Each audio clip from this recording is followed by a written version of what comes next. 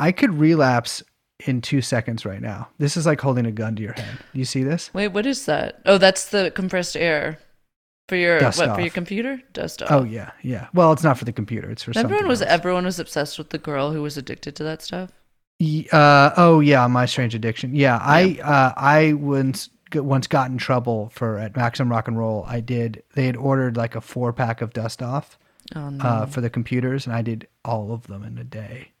Like because I had a key, and I went there to review some records, and I did their entire. You just stock of huff Dust it? Off.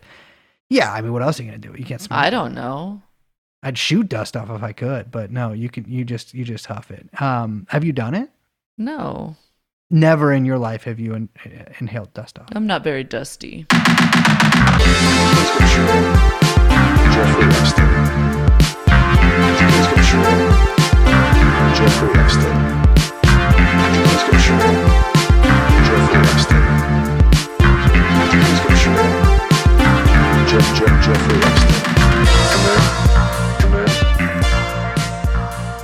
Epstein. I do love Dust Off.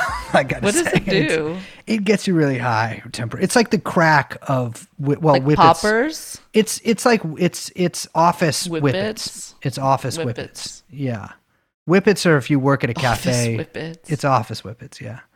I've never worked in an office or a cafe, but I've done a lot of whippets and Dust Off. It's like poppers. You know. It's not. Yeah. Anyways, Dust Off is what straight people do during sex. Hello. Hello.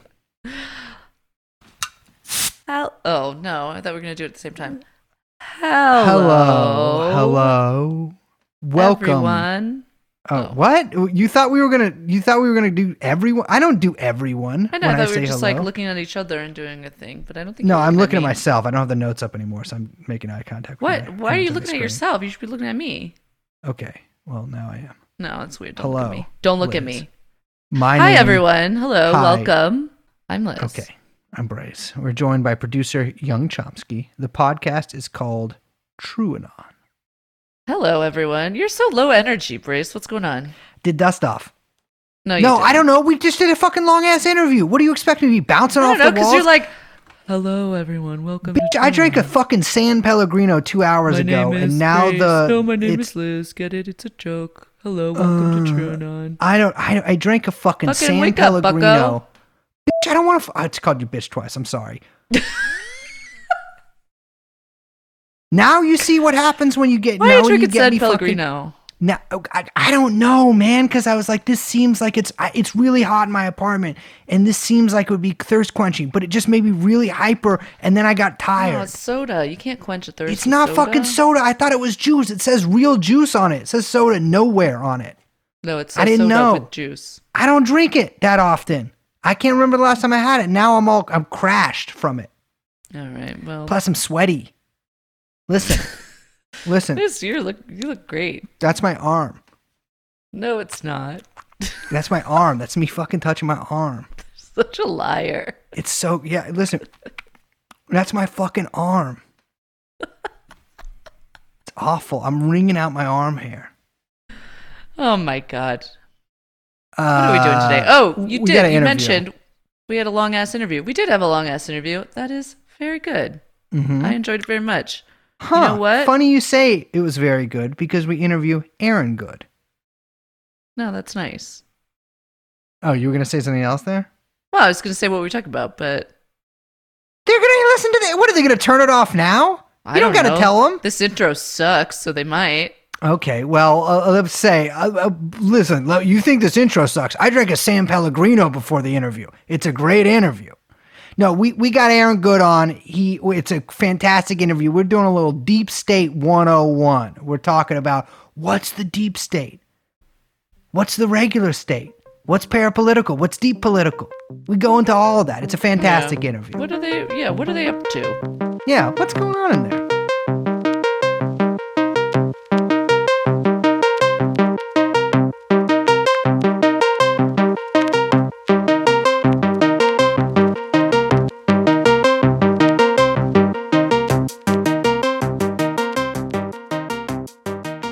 Welcome to the main event, ladies and gentlemen. We have with us here in the Terror Dome, Aaron Good, which is just a fantastic name to say. Also very difficult to Google because there's a lot of sports players, etc., named Aaron who people have high opinions of.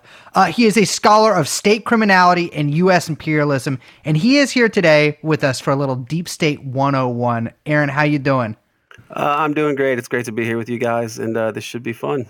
Yeah, thanks so much for coming. So I think that we want to start this off as kind of, like Brace said, a little intro. We talk, very generally about the quote unquote deep state, and that term has been out in, I don't know, popular. I mean, thanks to QAnon too, which we can get into, but really out in like popular discourse in a way that almost it's become so broad and diffuse that it's almost lost all meaning. And I think we kind of want to use this time with you to kind of drill home and break down exactly what we mean when we use that term, what it gets right, what it gets wrong, where it comes from, and kind of maybe what are better ways to think of the way that U.S. power is situated, both like, I guess you would say publicly and then privately. Right. Well, the idea of a deep state evolved in the way that it's been written about in the West, especially with the kind of pioneering work of Peter Dale Scott and Ola Tanander, is to say that the government that we think of as being what we're taught in school, about in government classes, civics classes, that this is not really how it works, and that there's a more permanent kind of power structure in place that's connected to other apparatuses within the state that are partially visible sometimes and then sometimes not visible. And so it arises out of observations about events in history that are not easily explained by conventional understandings of politics. So when Peter Dale Scott started researching these matters in the 1970s, in the wake of the Pentagon Papers being released and U.S. in Vietnam, he looked so much at the intelligence agencies and all these things that the CIA was up to, and he came to the conclusion, like a lot of other people, that democracy, as we understand it, can't exactly deal with the state having the ability to secretly carry out policies, often criminal policies, and to make things happen that it denies happened. And so the definition for parapolitics Peter came up with in 1972 was a system or practice of politics in which accountability is consciously diminished. Just meaning that, covert operations are the perfect example, where you hire a bunch of people in Iran to organize mobs, and some of them will even dress up as communists, even though they're Islamist terrorists, and they'll set off bombings in order to discredit the left and allow the military to take more action and overthrow a government and put in a dictator that will do what you want with the oil, right? Like that you're basically having policies carried out that the U.S. public has never approved, probably wouldn't approve.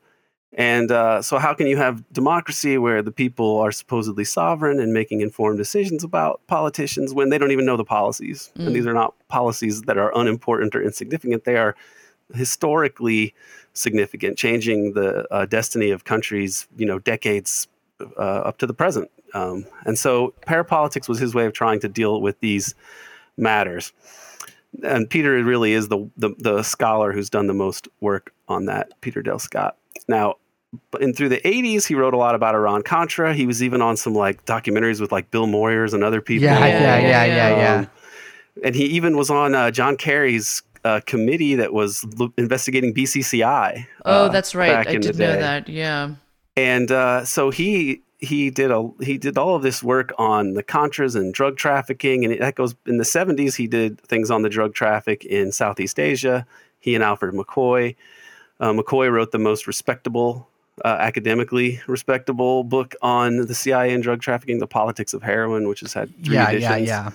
And they used to be good friends. They still are friendly, but they even did work together. There's that. I don't know if you ever heard that story where they go and meet a guy who was involved in the drug traffic in Laos, and they show up at his house to interview him, and he says, "Oh, I can't interview you because somebody had been wiretapping them, presumably, and heard that they were going to be that people were going to be asking him questions about the drugs. And so they used some sort of implosive device to burn a hole clean through the door of his car without burning the floorboards. That is a fair warning, I guess, if that happened to me. I mean, I'd have to know how to drive, but if that would happen to me with some kind of door, bathroom door, apartment door, etc., I would be sufficiently warned.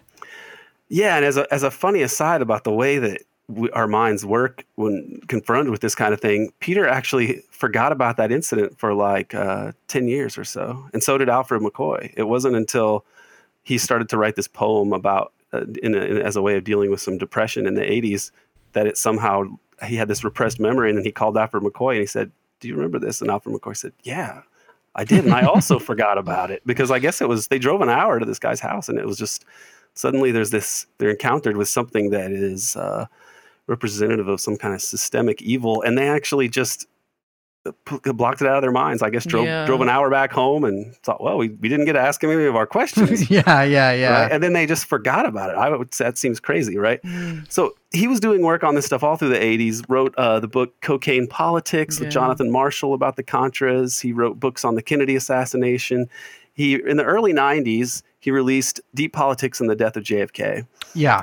And at that point, he takes parapolitics to another evolution, and he starts to write about deep politics, okay, which is, he defines it throughout his books, but he says that it's all of those political practices and arrangements, deliberate or not, which are usually repressed rather than acknowledged.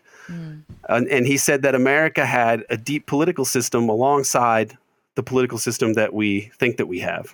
Okay, so it's not that there's no such thing as elections and elected officials and a government and a public state, but that there's also this deep political system alongside it. And he described that as a system in which governance entails habitual resort to decision-making and enforcement procedures outside as well as inside those publicly sanctioned by law and society, i.e., a system of governance that includes collusive secrecy and law-breaking. Yeah, this idea of the secret seems to be very central to kind of like centers of power and deep power. It's almost like where the secret is where that kind of power lies. Do you know what I'm saying? And like it's where it seems to be a big like kind of foundational part of the kind of like systems of deep power within the U.S. state.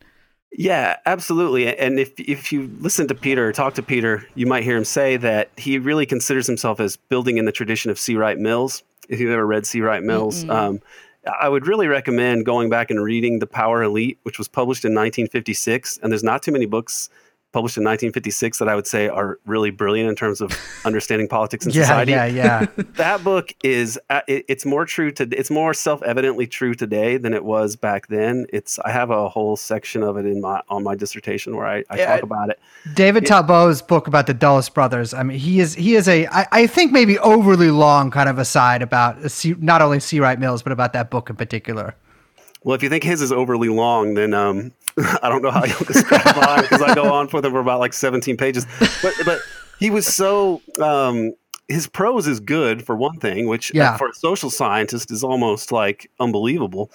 And he is so able to capture the corruption that is sort of systemic in our institutions all the way back in the 1950s when most people were thinking that this is a golden age that we're living in.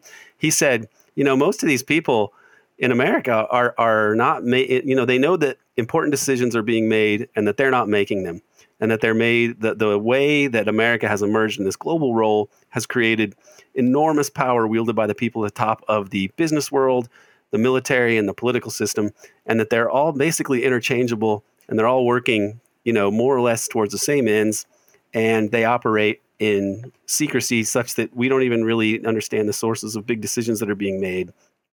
And we need to confront this. And so he wrote a lot of things like that was before any of those exposés on the 1960s or on the CIA started to come out in the 1960s and 70s even more, especially after Watergate. But what he was he wrestled with this idea of all of history as conspiracy and all of history as just drift, and was saying that it can't be, it's not that clear. You have structural, systemic forces that impact the way that history unfolds. But you also have people who do have power, and the power available to elites is dependent upon the structure of their society and the technology and material resources at their disposal. And these people have more. He called them commanders of power unequaled in human history. And it was true in the 1950s, and it was true now. It's even more true now. So but that was not the direction social science went into. The people that actually started to deal with information and revelations about the state that came out in the 60s and 70s, because Mills died before JFK was assassinated in like 1962 or 63. And political science and social science went in a totally different direction, in part because people like C. Wright Mills were not, even though he was the most famous social scientist in America, he wanted to do a follow-up to the power elite. So he applied for a big grant from the Ford Foundation. And you have the most prominent social scientists asking for a grant to do some research, and they say, no. Yeah, Wow. totally. Ford Foundation, that makes a little bit of sense.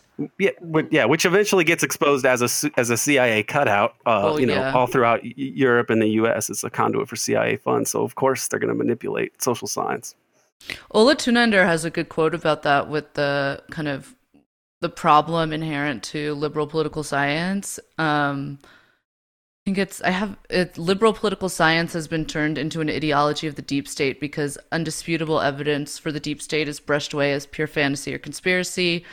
Thus, the problem with liberalism in political science and legal theory is not its ambition to defend the public sphere, political freedoms and human rights, but rather its claim that these freedoms and rights depend on the Western system. And so it's like you're right to point out that, even as these things in the 60s and 70s, these revelations, I feel like, just as an aside, it seems like throughout the 20th century, there's been kind of like, I don't want to say like ruptures or whatever, but there's been moments where this stuff has been a lot clearer, or it seems like there's been moments where it's shown its face a lot more.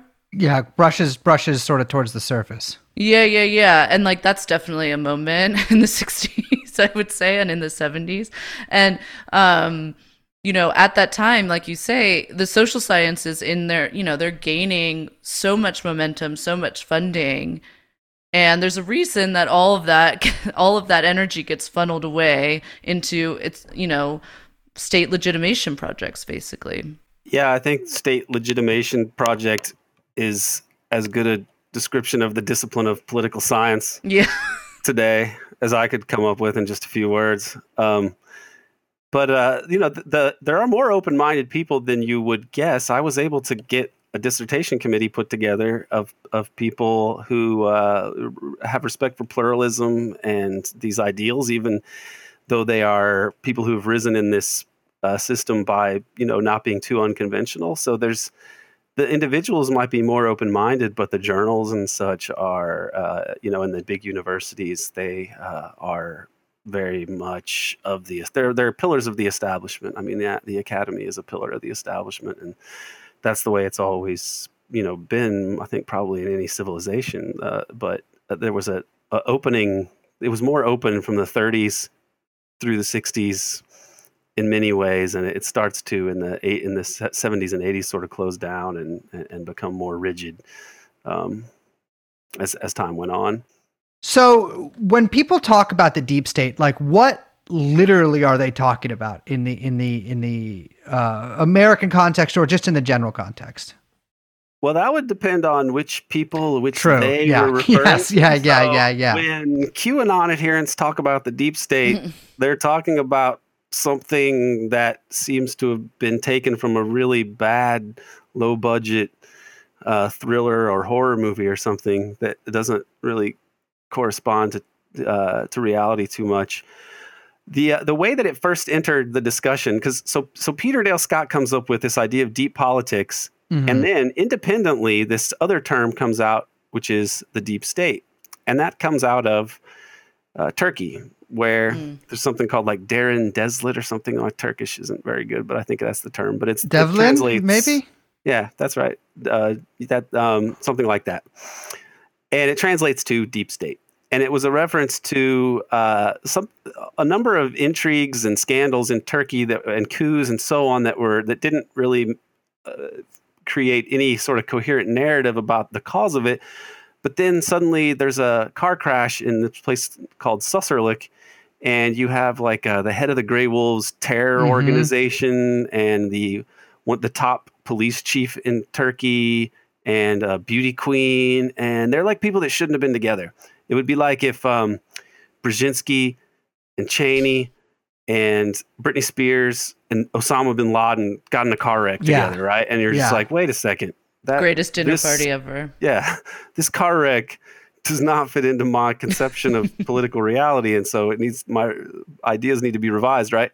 So then this concept of the Turkish deep state came out. Now, the Turkish deep state was more or less a subsidiary of the U.S. deep state. It was connected to those Gladio operations, similar to like what they did in Italy with the Propaganda Due Lodge that involved all of these different elites in and out of the security state and the business world and so on to perpetrate all sorts of, mischief for political purposes.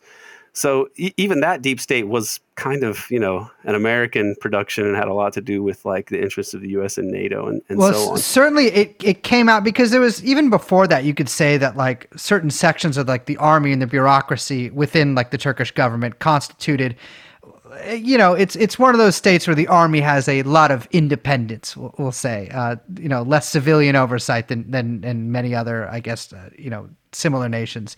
But it's really exactly like when Gladio funds get to Turkey and those stay behind organizations are set up, specifically with the Grey Wolves, that stuff really becomes apparent. I mean, it is even just people I know from Turkey and specifically from some more active regions of Turkey, still talk about the deep state. Like, it's not sort of, it doesn't have the same connotations it has here. It's like a perfectly valid term for people to use there.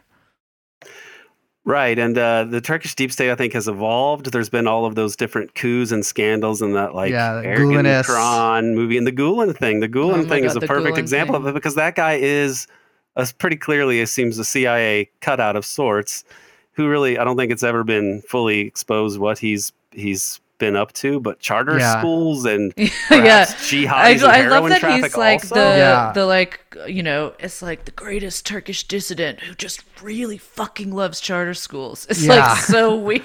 Well, the thing about with Turkey too is that, like, you're right, heroin smuggling plays a huge part in it. Because there are very lucrative, not only smuggling routes, but, basically ways to get heroin from other parts of Asia. Yeah, smuggling routes, essentially, that go through the territory of the Turkish government's enemies, which were the PKK militias in the 80s. I mean, still are, but especially then. And so it was also like, not only did you have these right-wing terror organizations, but you also had straight up mafias involved in this, just like in Italy and just like in America too. Yes, that aspect is very important. The last thing I'll say about the turkey and the heroin is that, about turkey and heroin, is that Turkish heroin and the U.S. establishment go way back. Like the elites in Boston, like the Cabot Lodges, the Cabot family, Delano Roosevelt's, the Delano side of Roosevelt's family, the Forbes family, Russell Trading Company. They made all their money in trafficking Turkish heroin and selling it to China because of the British were only allowed to sell like Indian opium for some reason. So there was some weird British region that it created an area for enterprising Americans to go. You got to get on that Anatolian white. I mean, I'm not the one to be grading different brands of heroin, but they did make a lot of money there. That's how the earliest the textile mills in the U.S. were funded by heroin money. All of Yale is the Russell Trading Company as heroin money. Big parts of Princeton also, heroin or opium money. It wasn't heroin. That's the coolest thing I've heard about the IVs in so long. Mm-hmm. The Ivy League. Yeah, sorry, we can edit that out. Oh dear, we should not edit that out. It was funny. Okay, so the Turkish deep state aspect of it. So and the mafia part of it. The mafia is a part of what Peter writes about. When he was talking even just about deep politics, he was saying, look at these places like Chicago.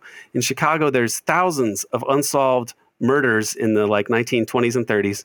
And it shows that this is very the mafia organized. You don't just have the government that we learn about with city council and Congress here in one sphere, and then over here there's this bad area where the people are selling drugs and such, and they're doing bad things. Like the systems are much more intertwined in a way that just is not, presented to people when they study politics and history. I think one of the better depictions of this is Scorsese's Boardwalk Empire, where it's like the main character Buscemi is really like a guy in the deep political system there, where he's like, is he a politician? Is he a mobster? And he's involved with all these other different figures throughout. And I think that if you watch the entire thing, it kind of goes over that arc of like, it's really a sort of meditation on deep politics in some ways, the deep politics of that particular time period, which was done more on an ad hoc sort of informal. Well, I mean, it's always informal, but like it was a less systemic kind of a thing, I think, because the U.S. and the world were slightly different. It was more of a bunch of different arrangements, a deep political system, like Peter Dale Scott says. So I make the argument in my dissertation that the deep state kind of evolves after World War II. The U.S. assumes a role of global hegemony over capitalism and the capitalist areas of the world, and that these intelligence agencies are so empowered, and they're connected to often organized crime and different illicit economies as well, that what was a deep political system becomes more or less part of the state in some way that has not really been perfectly defined by political science. And that was what I was trying to do. So Peter started to read about the deep state, and he read Ola Tunander's work. Ola Tunander's at like the Peace Research Institute in Oslo that was founded by Johan Galtung, basically the creator of the peace studies as a discipline. And Peter Dale Scott himself established the first U.S. peace studies program at Berkeley, which I think is now defunct, sadly, but this was, I think, a great accomplishment. So when he read more of Ola Tunander and applied it to his own thinking, he came to think more that there was more to this, and that there was a deep state, which he defined in different ways throughout his work. And he's sort of been working on revising that. And I've actually been communicating with him about an attempt to revise it further. I took what he did and said that you needed to think of it in a tripartite sort of system, that you have this national security state with the bureaucracies that we understand and that have been, designed by Congress and created by legislative action and so on. You have the public state of like democratically elected officials and so on. You have some transparency there, but this deep state has emerged between the overworld of private wealth, the underworld, and the national security institutions that mediate between them, and that they're dedicated to U.S. hegemony, U.S. imperialism, and operating in a way that makes them more or less immune from democratic checks and balances. And so when people are saying this, when you're asking what do people mean when they say it, well, the Trump thing, I think, is like, this is not the way to look at it. But the most generic answer, is that the deep state is the various institutions that collectively exercise undemocratic power over state and society. And not that it's a monolith, because it's pluralistic. There are different competing factions in it. And some of the times that more interesting things come out or are exposed is when there is some conflict in the establishment, especially Watergate. Watergate is very significant. Cowboy Yankee War. Right. And there's another person who was well known, and as a thinker, he was in SDS, Carl Oglesby, who wrote the Yankee Cowboy War. Yeah. And there's a really, really good book to those who are listening. Yeah, it's very interesting and very easy to read. He was with SDS, part of the New Left, and then as realizing that all the best leaders had been killed, and that Watergate also had connections to some of these assassinations, especially the Kennedy assassination, he came up with the idea of a Yankee Cowboy War, which is a sort of East Coast establishment connected to the Ivy Leagues and so on that were, prominent in American politics. And then the cowboys, who were these Sun Belt or Texas oilmen and weapons contractors who were a little bit more freewheeling and belligerent, and that they fought a war. Now, I don't think his analysis is completely, that it holds up, perfectly well today. Or, looking back at it now, I don't think his description of Watergate and the Kennedy assassination is exactly that. It's not quite that simple. But what he was writing was in many ways on point, that there was some conflict there about this, at the top of the American establishment, and that Watergate was a conflict over this. And the thing that's notable about Watergate, and I write about this more in my book, and when this does get published, I'd be happy to come back and talk more in detail about it, because it's quite interesting, I found Watergate to be. But if you just step back and look at what happens in Watergate, it looks like a victory for liberals, right? Nixon goes down, the Pentagon Papers expose the lies of Vietnam gets wound down, and so on. So it would seem like some sort of victory for liberals, but the end effect of it all is that both political parties move far to the right. The Rockefeller Republicans basically become Democrats, the Democratic Party. They leave the Republican Party. Gerald Ford drops Nelson Rockefeller as his running mate, even. And the Republicans are Reagan, the defense industry, Wall Street, et cetera, et cetera. So you don't have no party is a home to like the John Kennedy type of liberals, George McGovern type of liberals anymore. They're basically, beginning in the 80s, pushed out of having any claim or any control of power in the U.S. And so the Watergate story needs to take that into account. And I tried to come up with some explanations as to how that all happened. Well, I think we get a really simplistic narrative I know that we get a really simplistic narrative of the Watergate story sort of fed to us through popular histories, which is that Nixon was a criminal. He was trying to sabotage the Democratic Party through criminal means, through this like bunch of goons he sort of assembled and it's kind of glossed over how he assembled. And there's no real like look back at it. And certainly, when I was learning about it growing up, definitely no links to the Kennedy assassination or anything like that, but it's all part of the same continuum. Right, and some of the same actors were involved. Frank Sturgis, like literally the same. Howard Hunt. Yeah, Howard Hunt's with the Kennedys thing is weird. He had that strange confession, and I'm not.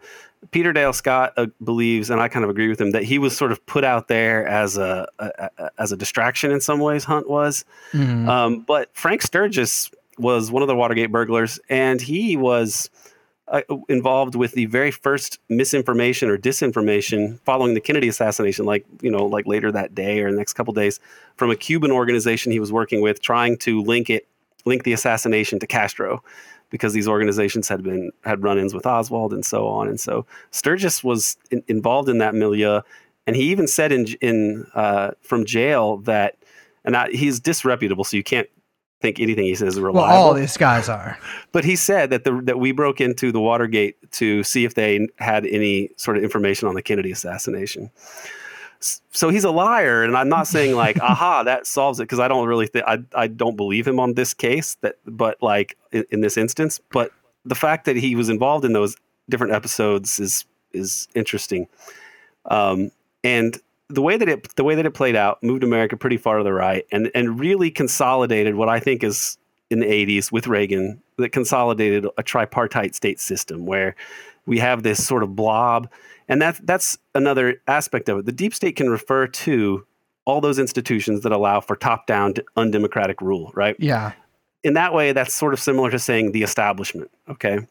So that would be one way to think of the deep state and have it be a reasonable, useful concept.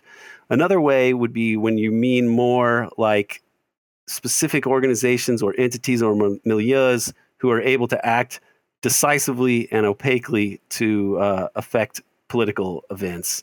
And here you have institutions like the CIA's connection to organized crime, the CIA's connections to other intelligence agencies over which the public can't possibly expect to have any oversight. Not that they even have much oversight over the CIA, but like when the CIA creates intelligence agencies like they did in Brazil or like they did in Iran, or with Saudi Arabia, their intelligence agencies that are often, cutouts for the Safari US. Club.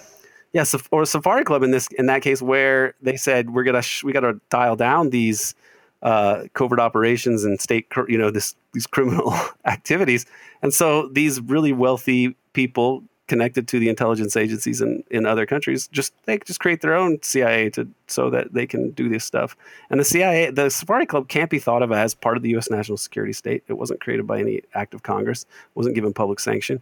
It's certainly not part of the public state, but it's part of this U.S. hegemonic apparatus. And add to that the fact that they outsource intelligence operations to private corporations. That's totally opaque. You have no idea. SAIC, Booz Allen Hamilton, Right. They're like sort of scarier modern versions of like the Pinkertons. The Pinkertons are Yes. sort of like what the FBI. They're like what the FBI before the FBI. Yeah. Or something Oh, they're like still that, right? around though. Yeah, I don't know what they're doing now, but I don't know if It's lower grade stuff. It's just like union busting. Yeah, I can believe that. And so this this change in the 80s really consolidates deep political power into a sort of more institutionalized force in the U.S. And so if people want to understand the deep state, like, well, what's an example of the deep state today? Well, Joe Biden just said he's not going to recognize Maduro. He's still pro Guaido. Okay. Yeah. Like, oh gosh, that's what an interesting, coincidence. He has the same policy as Donald Trump, right? There's like some sort of imperial hive mind that makes these decisions. And if you're going to go against him, it's very difficult for you. Like Obama said he was going to pull out of Afghanistan, did not do so. Trump said the same thing, did not do so. And then if you notice, the only time the media really liked Trump was when he was illegally bombing Syria after, an alleged chemical weapons attack that seems very mysterious and, not quite as clear cut as we were told. Mm-hmm. And so this is the deep state, this sort of permanent apparatus. Some people call it the blob, the foreign policy blob, or they like the blob. They put that on the nation. But more people are just talking about the deep state. I heard Lawrence Wilkerson talking about it, saying this concentration of wealth that the deep state sort of has fostered and maintains is a huge threat to democracy. And we got to really be worried about what they're going to do in response to coronavirus, this great reset. It just seems like they don't need the workers. And Lawrence Wilkerson said, I'm paraphrasing here, but this is about what he said on the Analysis news site with Paul Jay. He said, they're just gonna like somehow have some coronavirus come and just get rid of all these workers that they don't need anymore, right? Now, I'm not endorsing that statement, but that's a guy who worked right under Colin Powell and is not a Trump person. He's anti-Trump. He was on part of that group that was there to make sure Trump didn't steal the election even. So he's a guy with connections to the establishment. And even he's saying, my God, these bankers and the deep state are really making it hard for any sort of political reforms.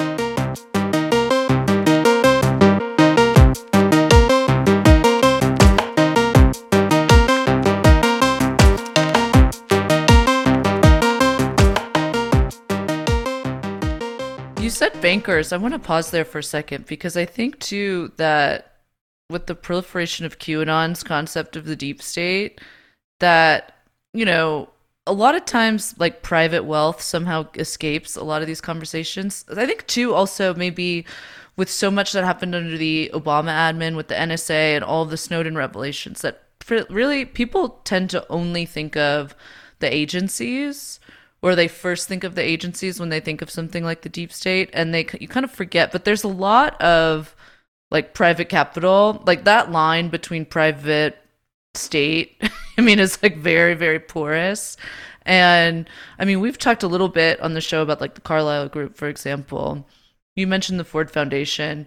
You can think of them as cutouts. They are cutouts, but they're also, it's like there's like a back and forth there, right? Absolutely. And the CIA, you can't think of it as being separate from the politico-economic elites of the U.S., i.e. the corporate rich.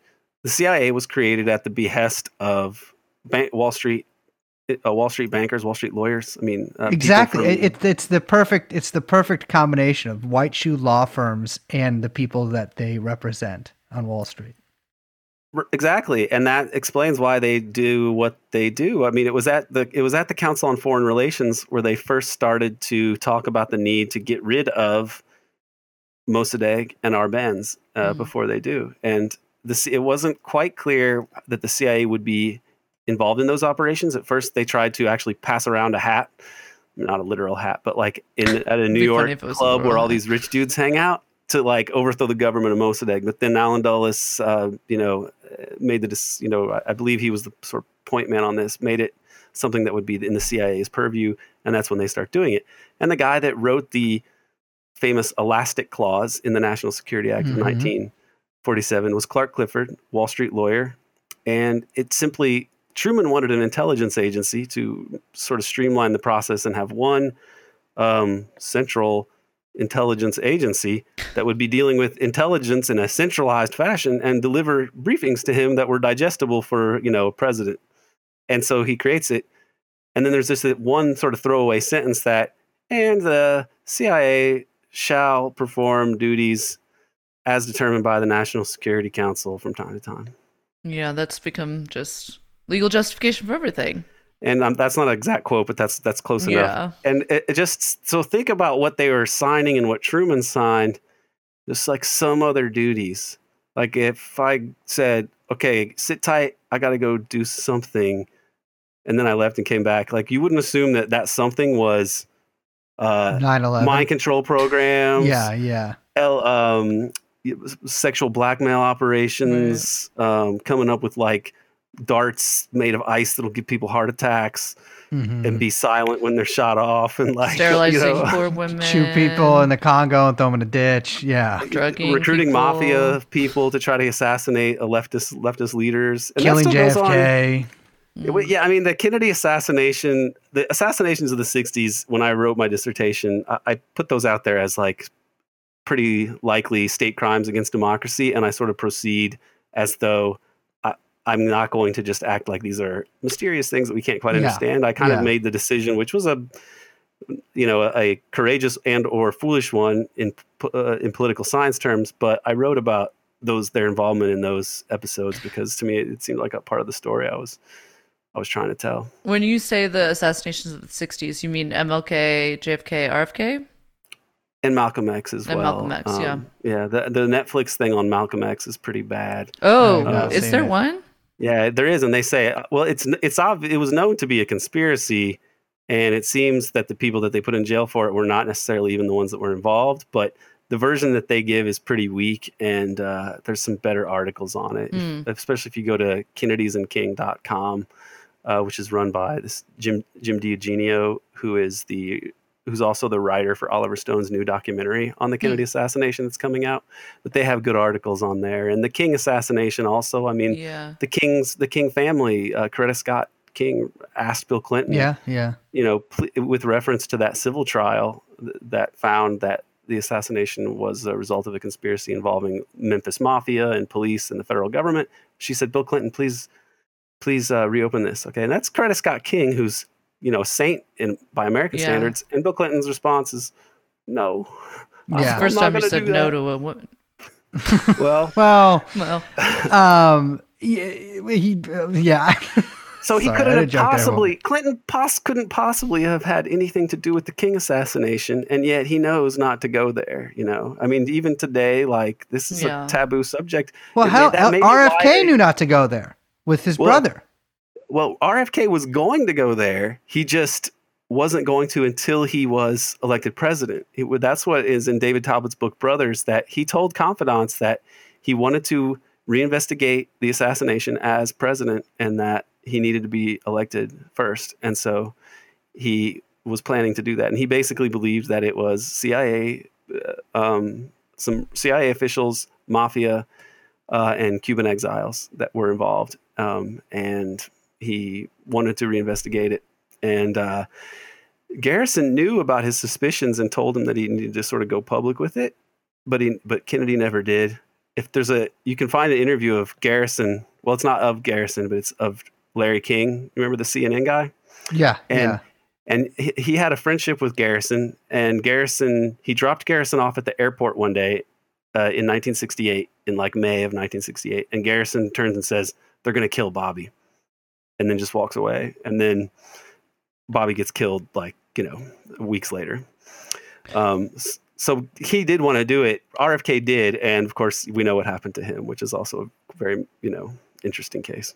So there's one concept that kind of comes up a lot in writings about this, and specifically yours, is the concept of sovereignty and where that lies when we're talking about the deep state. And that I think is a kind of interesting thing to tease out, because I obviously the general notion is that sovereignty lies with the people of the U.S. because we elect the government and the government is accountable to us. But obviously, when you get to talking about this sort of thing, you sort of one quickly realizes that that's not only not the case, but in fact, it's almost the opposite.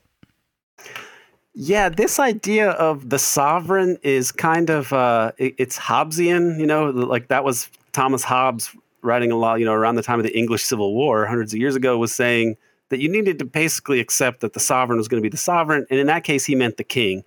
And his argument was, it's a dangerous world out there. And if we don't have somebody in charge, then it's worse for us. So it's better to just submit to the state and allow the state its power, supreme power over life and death, because it's a better bargain than the chaos. But so the other person in political science terms that's very interested in this issue, infamously, is Carl Schmitt, the German political theorist and jurist, legal philosopher, who said in a pithy way, "Sovereign is he who decides the exception," is the phrase, and the exception means the exception to the rule of law. So it means whoever's in charge is the person who can command the state to do something, even when they're not legally authorized to do that, and that there's going to be a sovereign. Always.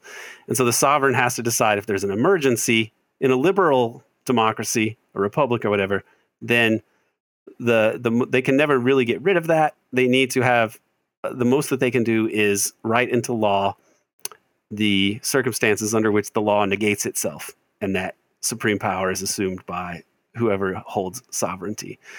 And this was infamously the doctrine that justified what the Nazis did. After the Reichstag fire, they passed the Enabling Act, and it cited, it's an emergency. It's an emergency. The state is at risk. We got to do what's got to be done. And so the elites who had supported Hitler for just this reason empowered him to go out and crush the left, which is really, that's really what fascism is. It's funny to hear people like Tim Snyder talk about fascism and all these liberal mainstream things. They're saying, like, what is fascism? And somehow Tim Snyder leaves out the crucial sort of quintessential aspect of fascism, which is that fascism is capitalism in crisis. This was why the fascists rose up. The situation was so bad, you were going to either have a move towards socialism, or you're going to have the iron fist.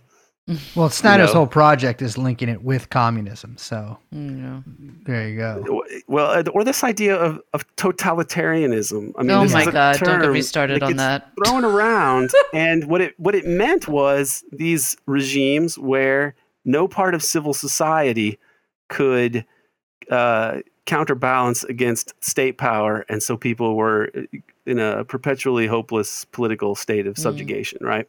But of course, the ironic thing is that we talked about the Soviet Union as this totalitarian state, but their civil society did actually, coalesce in such a way as to bring about the end of the Soviet Union.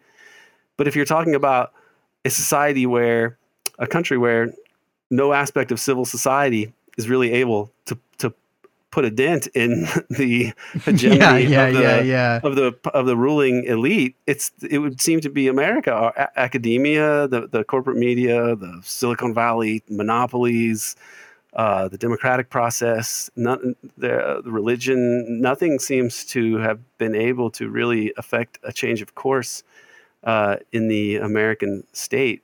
And so, I think Sheldon Wolin, when he called this inverted totalitarianism, there's something to be said for that, even if he mostly repurposes C. Wright Mills' arguments, in my opinion.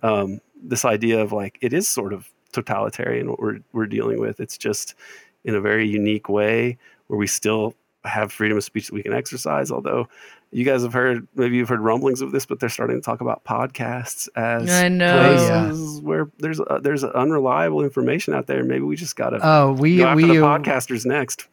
after we stop recording, I'll tell you something that's sort of funny that happened yesterday. It's interesting when you talk about the concept of sovereignty and that kind of Hobbesian notion, or kind of like even a monarchist notion. There was a kind of with a kind of monarchist concept, the idea of like a twin sovereignty, right? Which actually is very similar in some ways to the liberal state, deep state in some respect, where there was like a physical body of a king. There's this idea that there's this physical body, but that the actual, I mean, it's similar to, I guess you would say, the Catholic Church too, right? That there's this physical manifestation of the sovereign, which is the body of the king, which is the guy who comes in and then he dies and then it's another king or whatever. But that there's this like the body of grace, which is the immortal body, which is the one that kind of continues past the, it is always sovereign, and when the next kind of mortal body comes in, it assumes the body of grace as it takes the throne or whatever. And so it's interesting because it seems like there's always been, like, I don't know if there ever has been a state where there hasn't been a kind of separation between a public and a private, or a judicial, if you want to use the like kind of like Schmittian whatever, the like judicial versus the extrajudicial, or that kind of separation. Yeah, these issues of top-down rule in countries justified by some sort of system of metaphysics, this gets into real conflicts in civilization that are kind of key to understanding these things.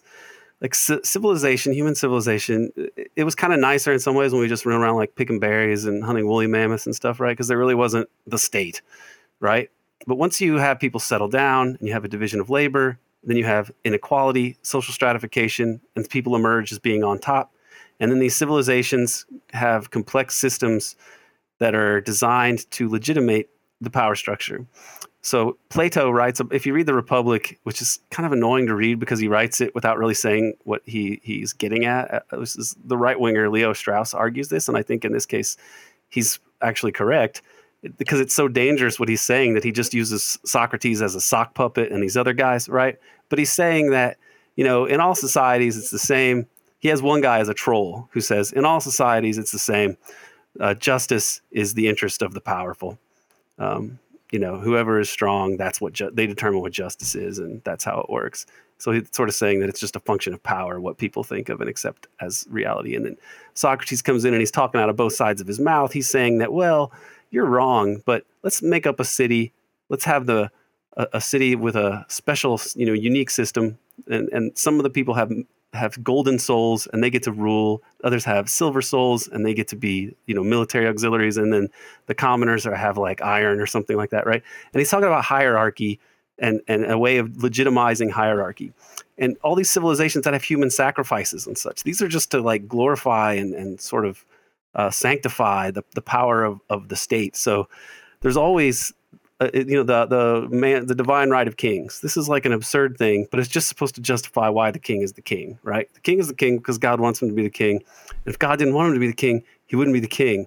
So go out there and, harvest that wheat or whatever, and stop, don't complain, or we'll have you drawn and quartered. Or, in China, it's a similar thing. It's the mandate of heaven, where like, if you're the ruler, you're the emperor, you have the mandate of heaven, pass it on to your house, that they're your heir. And then if eventually things get really bad and you get overthrown, then it's because you lost the mandate of heaven. It's proof that so it's all sort of circular ways to justify hierarchy. And the systems of exploitation and expropriation that are like inseparable from civilization. Civilization is a story of exploitation, and if there's no exploitation, then you can't develop. You have to have people that are contributing, the barest stuff like food, so that other people can, design airplanes and stuff like that. So it's always based on getting more from people than they are compensated for. And this is a conundrum of civilization that we haven't been able to resolve. And The way that Yeah. fast forward to today, the way that the deep state sort of operates is maintaining a extremely unequal system, and it has to be done in secret, not completely in the open, because it goes so against the legitimizing myths that we have about openness and liberal democracy and so on. And so, if you think of most of human civilization as being, despotism, people living under some kind of despotism, then like our liberal democracy is like a tiny fraction of that amount of time. It's not like, oh man, everything was great and now we have this despotism. Like these different democracies, such as it was always flawed, but we've been living through several decades that have moved in anti-democratic ways that don't conform to what our textbooks say should be democracy. And the deep state is a way to try to explain the actual workings of this system. Yeah, in that Ola Tunander essay that you mentioned, there's a quote from Licio Gelli, who was, we've mentioned him quite a bit on the show, but he was the head of the P2 Masonic Lodge in Italy and a big player in Gladio in Italy's strategy of tension. There's a quote from him that I hadn't heard before, which he says that dictatorship and democracy always march side by side, because democracy is being undermined by dictatorship, and dictatorship is being undermined by democracy, adding that we have not yet reached an equilibrium. And I think that is a pretty good kind of description about what actually, the tension that actually happens here. I will say that I think dictatorship, which I don't know necessarily that I would use that word specifically, although maybe in Italy, I do think that concept is really useful, sort of that aggressive arrangement between the two and the wranglings between the two. I think cause a lot of the stuff that we see today. Yeah, and liberal political theory doesn't have exactly the perfect way to conceptualize it. So when you're saying it's dictatorship isn't exactly the perfect word, maybe like authoritarianism would be more like from a social science way of describing it. Maybe that would be better. But you're right. It's not perfect, but that is similar to what happens. And John Locke, the guy, the English Enlightenment thinker, who kind of forms the basis of a lot of America's constitutional thinking that influenced the founders and so on. He wrote about the emergency also, and he kind of doesn't come to conclusions that are that different from Carl Schmitt, even though he's thought of as like Mr. Separation of Powers, Mr. Limited Government, and so on. That he says, if there's an emergency, then you're going to have to empower the head of state to act.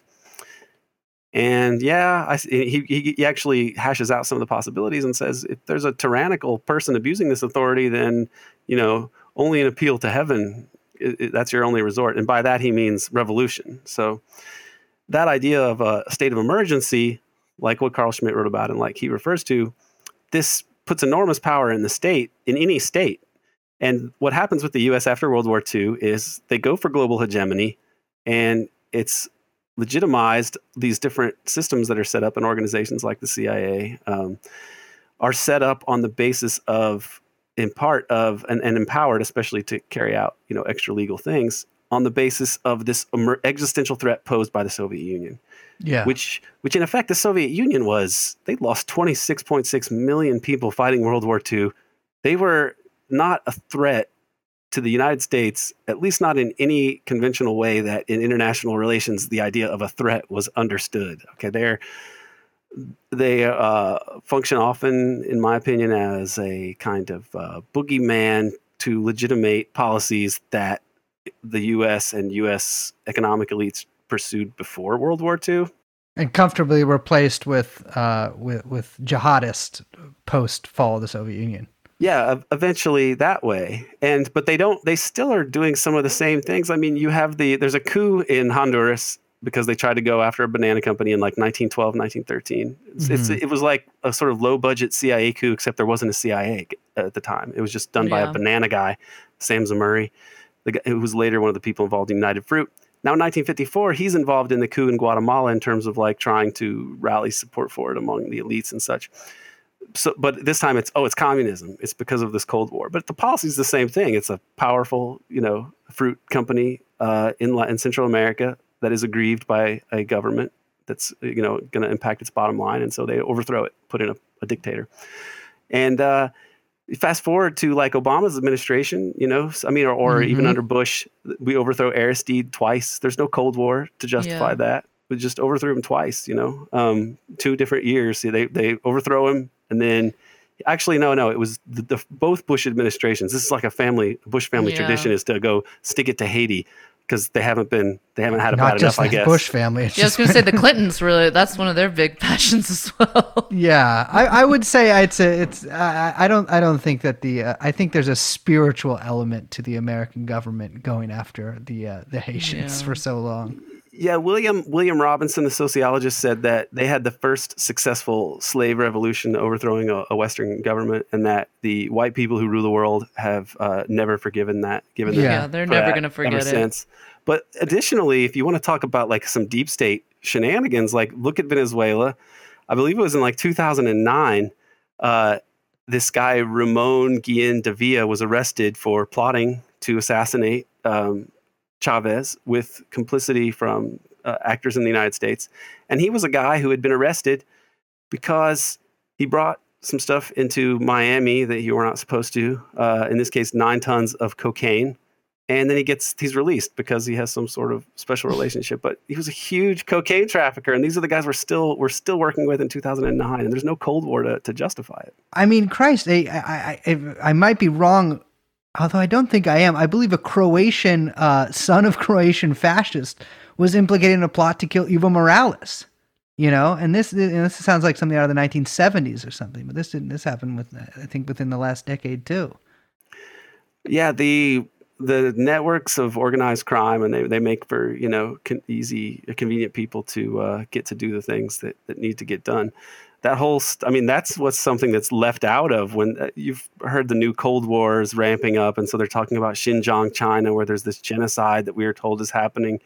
And I can believe that the Chinese government is taking, a hard line on Islamist terrorism there. But there have been incidents in Xinjiang.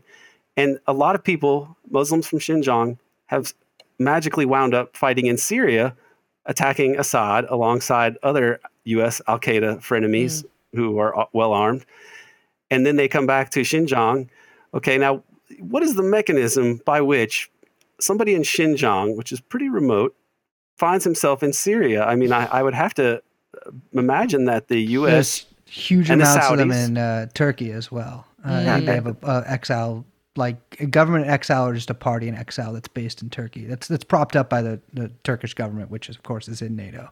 Yeah, and they want to call it like Eastern Turkmenistan or something like that. They're really emphasizing their Turkish ethnicity.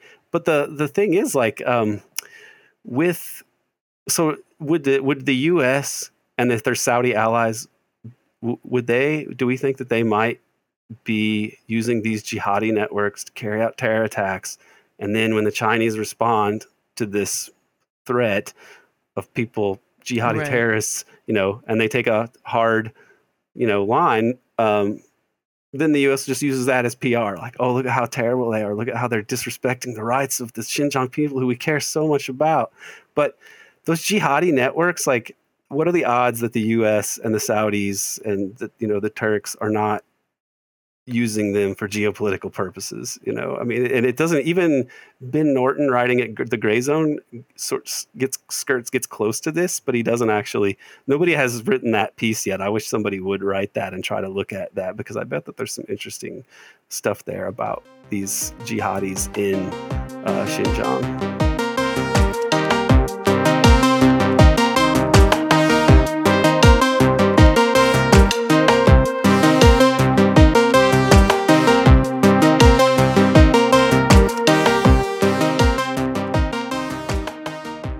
So you mentioned the state of exception, and actually it's funny because I feel like everyone, like, people can't stop talking about Carl Schmitt. Like, it's not just like academics, it's like the pages of the New Republic, which is a little scary. Kind of like, don't want like New Yorker liberals talking about the fucking Carl Schmitt. But putting that aside for a second, the state of exception, you mentioned that the U.S. Post World War II, like, how did it come to be that the U.S. just operates kind of under a permanent state of exception, which is how it's basically governed since, I guess, 9/11, right? Or do you think prior to that? Prior to that, and I'll try to explain why. So the article and also my dissertation, although the dissertation has a different subtitle, but the article that I published in Administration and Society in 2015, I coined the term to explain this. I call it exceptionism, and the article and the dissertation are both called American exception, because the state of exception that Carl Schmitt first elucidated gets institutionalized in the United States during the Cold War, that the U.S. is in violation of laws all the time. The CIA carries out things that are illegal all the time. And the common response to that idea from mainstream political scientists is to say that, well, you're talking about international law, and that doesn't really count because the international law is really just sort of informal and agreements between people. Yeah, which there's an argument to be made about that having historically been the case. However, in the United States, we have our Constitution, and the Supremacy Clause states that ratified treaties are the highest law in the land, which means that the U.S. is violating the Constitution when it violates treaties that we have ratified. We have ratified the UN Charter. The UN Charter establishes that it is illegal to act aggressively against other nations, so to attack them militarily, to try to overthrow their government, to invade them, and so on, to assassinate their leaders. Those are violations of the UN Charter, which is ratified by the U.S., and therefore violation of the U.S. Constitution. And it's so routinely violated that, I wouldn't even try to guess how many things the U.S. has done that would be considered violations. I mean, it would be, huge numbers of them on a weekly basis where we are violating the UN Charter. The occupation of Syria is totally illegal right now. We're occupying parts of Syria, completely illegal, unless it had been given approval by the United Nations Security Council. That's the only way it can be considered legal, according to the UN Charter. That's why Kofi Annan said about the Iraq War, it's illegal. Okay, he is not William Blum or Noam Chomsky or some other radical. He's a guy who wouldn't be in that position if he wasn't friendly to Americans. And even it was so clear cut, he even had to say it's illegal. So this exceptionism, I think, is something to that we, if we really want to be looking to move the U.S. in a positive direction, adherence to international law and domestic law would be a big start to moving in a direction that's more bottom-up, democratic, transparent, and just. I think part of that has to probably do with the fact that I think all of these sort of international, Norman Finkelstein, when we interviewed him, we actually didn't talk about this, but this has been one of his big things lately, is that he really is calling on the U.S. to respect, and Israel specifically, but, by extension also the U.S., to respect international law with regarding Palestine. But I think for me, just as purely as a layman, I've always seen international law as something as sort of like, it's kind of one of those things that's like opt in or opt out. And like, if your country has, a high enough GDP, or, usually if it's wide enough, you can opt out. But, maybe if you're the Central African Republic or something like that, you can't quite afford to opt out. And so I don't know, like, I guess what I'm saying here is that, like, it's almost like basically all Western nations are sort of in a state of exception, or not even just Western nations, but most major countries are sort of in a state of exception when it comes to international law. Because while the U.S. is different than a lot of countries in that we, like, for instance, not even just ignore, but, put sanctions on prosecutors for the International Criminal Court or something like that, and certainly put a lot of pressure on members, on the members of that body. It's just one of those things that you can just ignore. Which is, I think, astounding, and certainly, basically in line with the whole of the 20th century. Like I said, the League of Nations, you want to invade Abyssinia? Well, go ahead. No one can stop you. They'll put sanctions on you for 6 months and then drop them. And I think that really has to just do with, like, it's not in essentially any country's interest to pay attention to these international laws, especially when nobody else does. Well, the main violator of international law is the United States in terms of just the sheer amount of different violations. China does not violate the sovereignty of other nations. They haven't overthrown any governments. They haven't invaded any other nations, or at least it's been quite minimal. Did they invade Cambodia? They invaded North Vietnam. North Vietnam. North Vietnam invaded, and they've had skirmishes with Vietnam also. India, but I mean, it's literally just like fist fights, so I'm not really sure that rises to the level of a conflict. I mean, nothing on the scale of what the U.S. has done. I mean, the U.S. overthrown Brazilian democracy in '64, and then also more recently with Dilma Rousseff and like the whole thing with Lula. That's the U.S. obviously. We overthrew Australia's government in like 1975 or 76. Never recovered.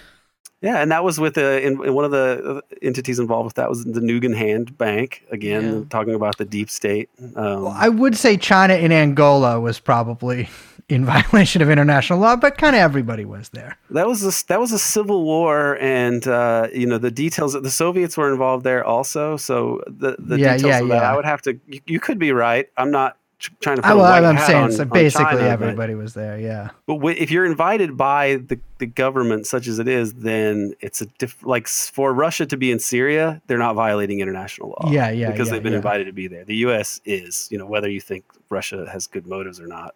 I'm not going to put a white hat on any of these statesmen, or a helmet. That's a whole separate issue. But that the white helmets, which I don't want to say too much about. It was too easy. I had to do the joke. If you want to talk about a depth of cynicism that they have sunk to, the white helmets, this idea of flooding jihadis into a country, taking it over, and then having these guys out there rescue the people that when the government tries to kick out the jihadis that you've put into their country, and then you act like they're heroes and that they're noble. I mean, you get it's an one Oscar. of the most cynical things I've ever seen, even as somebody who studies this stuff. I'm expecting them to come back for the Biden admin. White helmets is over. It's like season 2 now. Like they've kind of been written out of the show. No, they don't really need. Everyone's in Idlib now, and like the last thing I saw of the white helmets is they were literally rescuing a kitten, which who knows how the kitten got there from a telephone pole. So I'm like, if they're doing that, that's maybe they'll show like your up in B-roll. Ukraine in a couple weeks or something. It's they're I think after that guy was so despondent, their British intelligence linked founder got so depressed over I'm sure just the amount of ghouliness he had to see in Turkey that he flung himself out of a third floor window to his death. It kind of wrapped up after that. You need a good director. It's a weird case. I don't know. I mean, I don't want to be a conspiracy theorist, of course, but there's something very strange about his death. You're going to throw yourself out of a window. Third floor? That's like 50-50 chance of dying. Yeah. That's not... Yeah. That's not good. I could literally just go to a taller building. That's jumping out a window. That's not falling. You know what I mean? That's just like, you could land on your feet like a cat. Well, if you guys check the CIA assassination manual that was made in at the time of the Guatemala Operation Success in 1954, one of the things they say is, one way you can kill somebody is to just be standing next to a high balcony and just push them over the edge, and that has the benefit of you being able to play the frightened bystander. So you can just shove a guy off. See you later. Oh no, what happened to Johnny? Oh man, somebody help. Like that. So, is that what happened there? Who knows?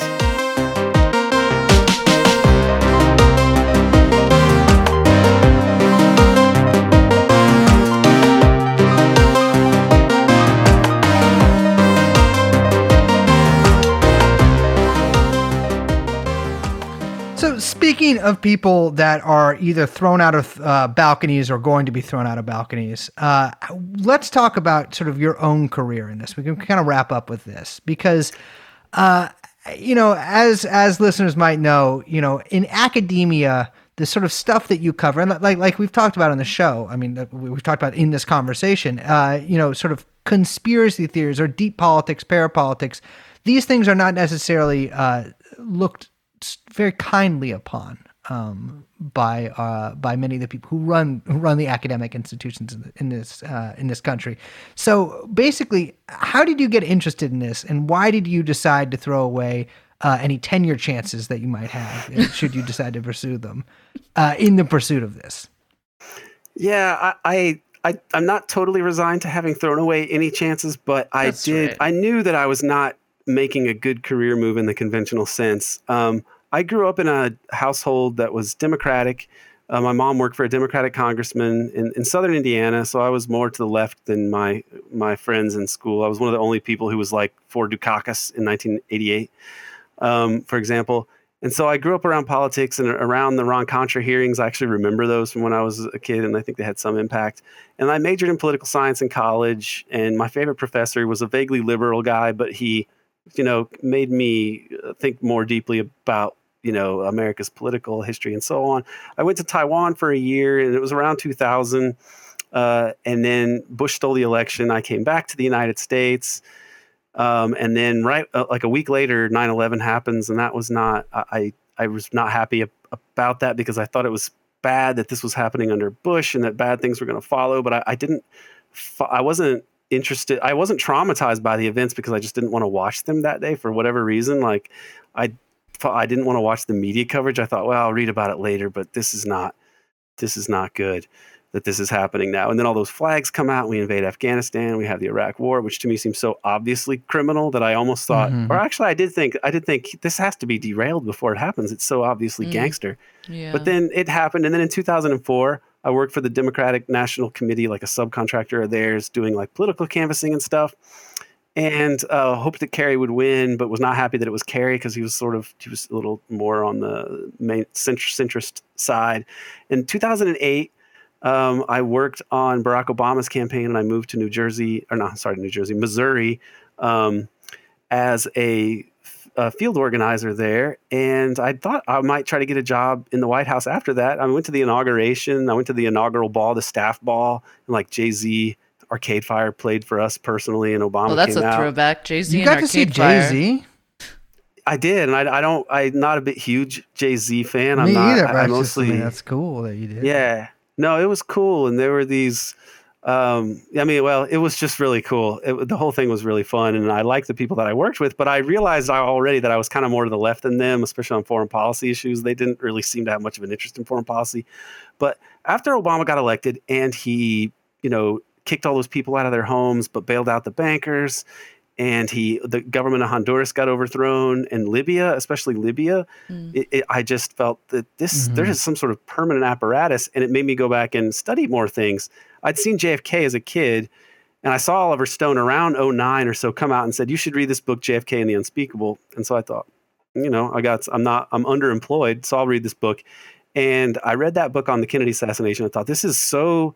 The case here, even if he gets some of the details wrong, especially about Dallas itself, because it's really complicated and whatever, like the evidence about the foreign policy differences and the things that Kennedy was trying to do and that he wasn't able to do, and the changes back to the Eisenhower Dulles consensus with LBJ, it just was very clear that there was some sort of thing at work here. And so I just started to read more in that vein, and I contacted Lance DeHaven Smith while I was in this process of just doing all this reading and research on things. And I don't know if you know Lance or not. He's retired now. He's a public administration professor at Florida State and really prominent in Florida politics and society. At one year, this magazine in Florida said he was the number 4 scientist in the whole state of Florida. He was best friends with Reuben Askew, who was the governor of Florida. And he saw the election get stolen in 2000, and he was an expert on Florida politics, and he just thought, this is criminal, and these people are able to break laws. And so he, with impunity, and he developed this concept of state crimes against democracy. And he and a few other scholars went to conferences, and I contacted Lance out of the blue. I just called him, which is a skill that I guess I got from the political thing with Obama. Probably. Yeah. Being like, No hey, fear. is this? Yeah. I mean, it was so annoying, and I hated doing it. But the greatest thing about that Obama job, and why I don't regret it, is that it made me realize that you have to go out there and communicate with people and talk to people. And the generic term would be networking, and I hate thinking of that way. I had never wanted to go to business school or be any sort of corporate toady, thinking like it's networking time. Scanning the room, like, who should I be networking with, right? No, but working on a political campaign definitely gets you more used to talking to strangers, which is a skill that a lot of people don't have. Yeah. And so I called Lance, and I just started talking to him. Really, I was really happy that he was taking the time to talk to me, and I'd read his papers. And he just said, man, he's got Lance from Georgia. He's got a little bit of a drawl, even more than me being from almost Kentucky. He said, "Man, I'm like the expert in this stuff in academia, but you really know this stuff. You know this stuff just as well as me." And I started emailing him back and forth. We would just have these long email exchanges. He put me in the acknowledgments to his book, Conspiracy Theory in America, which is published by University of Texas Press, and it actually looks at the way conspiracy theory gets sort of turned into a weaponized idea used to basically discourage people from looking at state crimes against democracy. And he said he made a lot of these other findings about political assassinations and different theories to try to explain this and why public administration can't deal with it. And so I went to grad school, and instead of doing things with people in my department, I went to conferences with Lance and a small group of public administration people doing this kind of work. But some of them died. Like 2 of them had heart attacks, Alex Kuzman and Kim Thorne. Matt Witt is still around. He's a great academic and a good friend of Lance's and mine. I stayed with him in LA recently. But then Lance has Parkinson's and he's retired, and it's I don't hear from him that much anymore, and Matt doesn't either. But he was really fearless. But I got a history teaching job, had a kid, and then finished my dissertation, and started working with Peter Del Scott a little bit and communicating more with him. And he said he wanted me to work on this book with him. That's his last collection of deep politics essays and such that he's probably going to publish. We did that article together on the Massoud assassination. And I just had him at my class show up to a couple of my peace studies classes that I teach here outside of Philadelphia. I had him and Dan Ellsberg because they're really good friends, and they showed up to my students, talked to my students, and Joshua Oppenheimer, who directed The Act of Killing, came, and Catherine Gunn came to one recently with Ellsberg and James Galbraith and Peter Kuznick. I've worked with Peter Kuznick, gone to Japan with him. I teach a class that he and Oliver Stone contributed to. And so these people that I've been able to befriend are out there trying to, in different ways, speak out about this sort of imperial behemoth that we're dealing with. And it's a small group, but a dedicated group. And I ended up way more radical. My mom, who still watches she watches MSNBC now all the time, and I'm just trying to say, Mom, you gotta stop, Mom. The Russians are a typical thing with a lot of moms. Yeah, the Russians aren't going to harm you. The bots aren't coming for you. She's not really the Russians that bad, did shut off the power, right? Wasn't that like a big thing a couple of years ago? Oh my God! Do you remember that was so crazy? They can just dial up a mini 9/11 anytime. They can just say intelligence reports say the Russians just hacked us again. You know it's going to get worse with Biden's foreign policy team. Yeah. So I'm planning now to get this book published in one way or another, my dissertation, which I know would be very interesting to you guys. I cover a lot of things. I even go into Epstein and the history of sexual blackmail. There's an angle of Watergate that deals with that as well. I write about BCCI. I write about the Safari Club. There's a ton in there that whenever it does come out, I'll be happy to come back on and do some shows on these. I think that you and your readers will appreciate the book. It might need to be rewritten in less academic terms, although I try not to be a terrible political science writer. It's all listeners are addicted to Adderall. It's fine.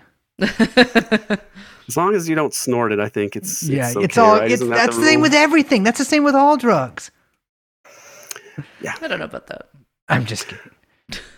Well, just the problem with doing illegal drugs is that makes it tough for a person of good conscience to bear, is that you end up supporting U.S. foreign policy. Exactly. Especially cocaine. Especially cocaine. Yeah. And you can't really justify it.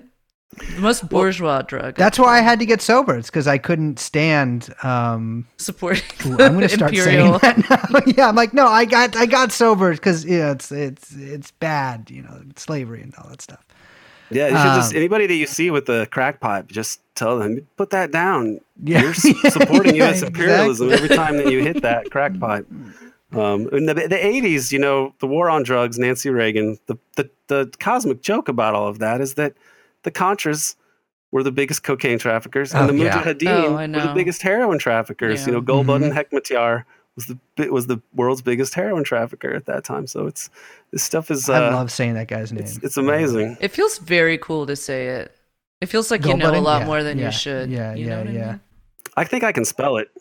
I'm not gonna. Don't ask me to do it now, but I think if I had a whiteboard, I could do it. I can't do it in my head. Well, Aaron, thank you so much for joining us. This has been a pleasure. One quick thing. Is it okay for us to link to this essay in here? I don't think there's a link. I just have a PDF of it. Which the essay, the American Exception the American one? Exception. Yeah. Yeah, and I'll eventually, I think that I'm actually allowed to post that on my own personal website. So, but the problem is, as soon as I finished my dissertation, I had to do virtual teaching, and it's so time intensive. I thought it was the light at the end of the tunnel, getting the dissertation done, and then the tunnel, I emerge and I go into COVID teaching, virtual teaching. Yeah. So these things that I plan to do, I haven't done. I can post that essay. You can link to the Covert Action Magazine article. Okay, and you great. can link to the one in Administration and Society, but it's behind a paywall. So Yeah. Well, thank you. Thank you so much for joining us, Aaron. It has been an absolute pleasure, and I'm definitely looking forward to reading the dissertation, brother. Yeah, thank you very much. I think that you guys are doing very interesting work, and even some of my students have listened to your podcast, which is kind of funny to me. So hopefully they it's very listen to this cool. one. If they're listening, was your teacher's cool? Thank you. I think that endorsement will help my cause. All right, and signing off. That's true or not, baby.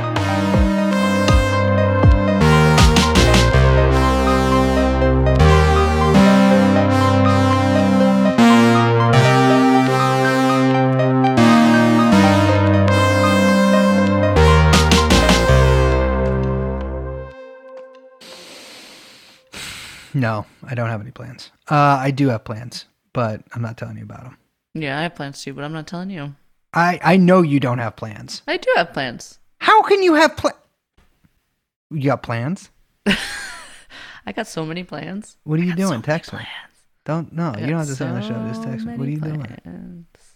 plans. No, I plan on I'm pacing and I'm gonna see if my neighbor cares if I shoot a hole in the wall No, of the don't apartment. do that.